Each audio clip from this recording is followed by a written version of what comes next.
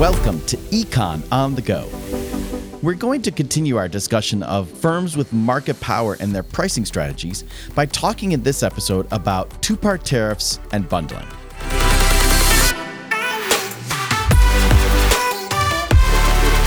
Two-part tariffs are when a firm charges a fixed fee to consumers for the right to buy the product or service, and then a per-unit price for each individual product or service that the consumer buys. For example, when professional sports teams sell a personal seat license to individuals for the right to then buy individual and season tickets to go see the team play in the home stadium.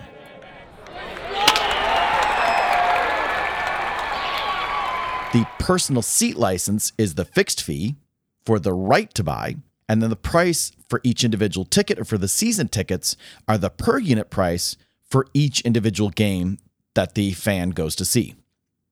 Two-part tariffs are a form of second-degree price discrimination because they are effectively quantity discounting. The fixed fee for the right to buy stays fixed no matter how many games the fan goes to see, but the per unit charge for each game goes down the more games the fan sees. So if the fan goes to see one or two games, they're paying a large personal seat license plus a couple of tickets. But if they go and are season ticket holders for 10 or 15, 20 years, then that personal seat license fixed fee gets spread over all the tickets that they buy. And so the price per seat, the price per ticket of that fixed fee is going down. With one type of buyer, if everyone who's trying to buy from the firm essentially looks the same, then the rule for the firm is to set the fee equal to the consumer surplus and the price equal to marginal cost. That means there's no deadweight loss because the firm is producing out to the point where the demand curve intersects the marginal cost curve. But because the firm captures all the consumer surplus, there's nothing left for the consumer to have. The firm captures all that consumer surplus. And because they also have all their producer surplus, if there is any, then the firm's captured all the consumer surplus, all the producer surplus, and so effectively, they've captured all the welfare in the market. With multiple types of buyers, individuals who have slightly different preferences, different demand curves, you want to set the fee at the consumer surplus of the marginal buyer, that last incremental buyer that you want to be part of your customer base. And one way to think about this is you have different types of consumers with different amounts of consumer surplus because of different demand curves. And if you have a lot more of the high consumer surplus types, then you want to set a high fee because you have a lot of high consumer surplus types and you want to capture all that high consumer surplus from those high consumer surplus types, so you set a high fee. But if you have more of the low consumer surplus types, you want to set a lower fee. Because if you set the fee too high, all those low consumer types don't buy from you, and you're left with very few consumers in the market. So if they're consumers that have high consumer surplus, there are a lot of them, you want to set a higher fee. And with a lot of low consumer surplus types, you want to set a lower fee. And there's no real rule of thumb other than do the math to figure out whether you're better setting a high fee or a low fee. If you have more of one type than the other, that's going to lead you in the direction of knowing, are you probably going to want to set a high fee or a low fee? The second type of pricing strategy is called bundling, which is when a firm sells two products or services together and doesn't sell them separately. An example of this might be a news website where you have to buy the politics section and the business section and the sports section together. You don't get to separate which parts you want. Or bundling in your cable package where you buy all the cable networks together, you don't get to choose which ones you want.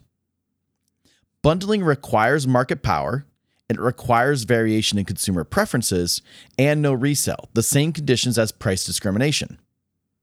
Bundling works when consumers have negative correlation of preferences, which means that one consumer or one consumer type prefers product A, while another prefers product B.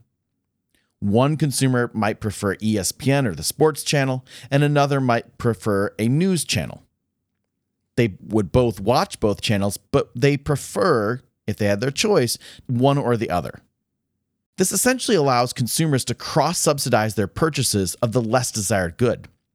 When you bundle the products together and charge a combined price, I may not be willing to pay for the news site if I want the sports network. But when you put them together, I'm willing to pay for the news site because I have so much extra consumer surplus from the sports site that I'm essentially cross-subsidizing my purchase of the news site, and vice versa for those prefer the news site. Coupons can be one way to implement a bundling strategy. When you set a coupon, you need to offset the dilution effect of consumers that would have bought both goods anyway. So with a coupon, I say if you buy one product, I will give you a coupon to buy the other product. And I just need to make sure that people who would have bought both products anyway, and therefore use the coupon and save money, that lost revenue is compensated by attracting more consumers to buy both products who wouldn't have bought them if I sold them individually. Now, sometimes firms will want to allow consumers to buy the individual components separately, which is called mixed bundling. And we see this sometimes with packages at fast food restaurants. You can buy the meal or you can buy the individual components, the sandwich, the fries, the drink. Tying, which is the practice of forcing a consumer to buy one product when they buy a separate product, not when they buy it as part of a bundle, is illegal. And so you have to be careful how you set up the bundle that it's not tying. An example of this was when Microsoft required PC manufacturers to tie Internet Explorer in with the purchase of Windows, or when Kodak used to require film processors to use Kodak paper when they printed photos back before the days of digital photos. Firms also need to show some consumer benefit from the bundle, like lower prices through efficiency or quality. Bundling solely to increase profits violates antitrust laws in the United States and in some other countries too. So those are two other types of pricing strategies that firms with market power try to implement. Two-part tariffs, where you charge a fixed fee for the right to buy and then a per unit price for each product or service. And bundling, when you sell two products or services together in order to help consumers cross-subsidize their preferences of the two goods and therefore sell more than you would if you just sold them separately. In the next episode, we're going to move on to talk about some more general ways in which firms compete with each other by exploring game theory.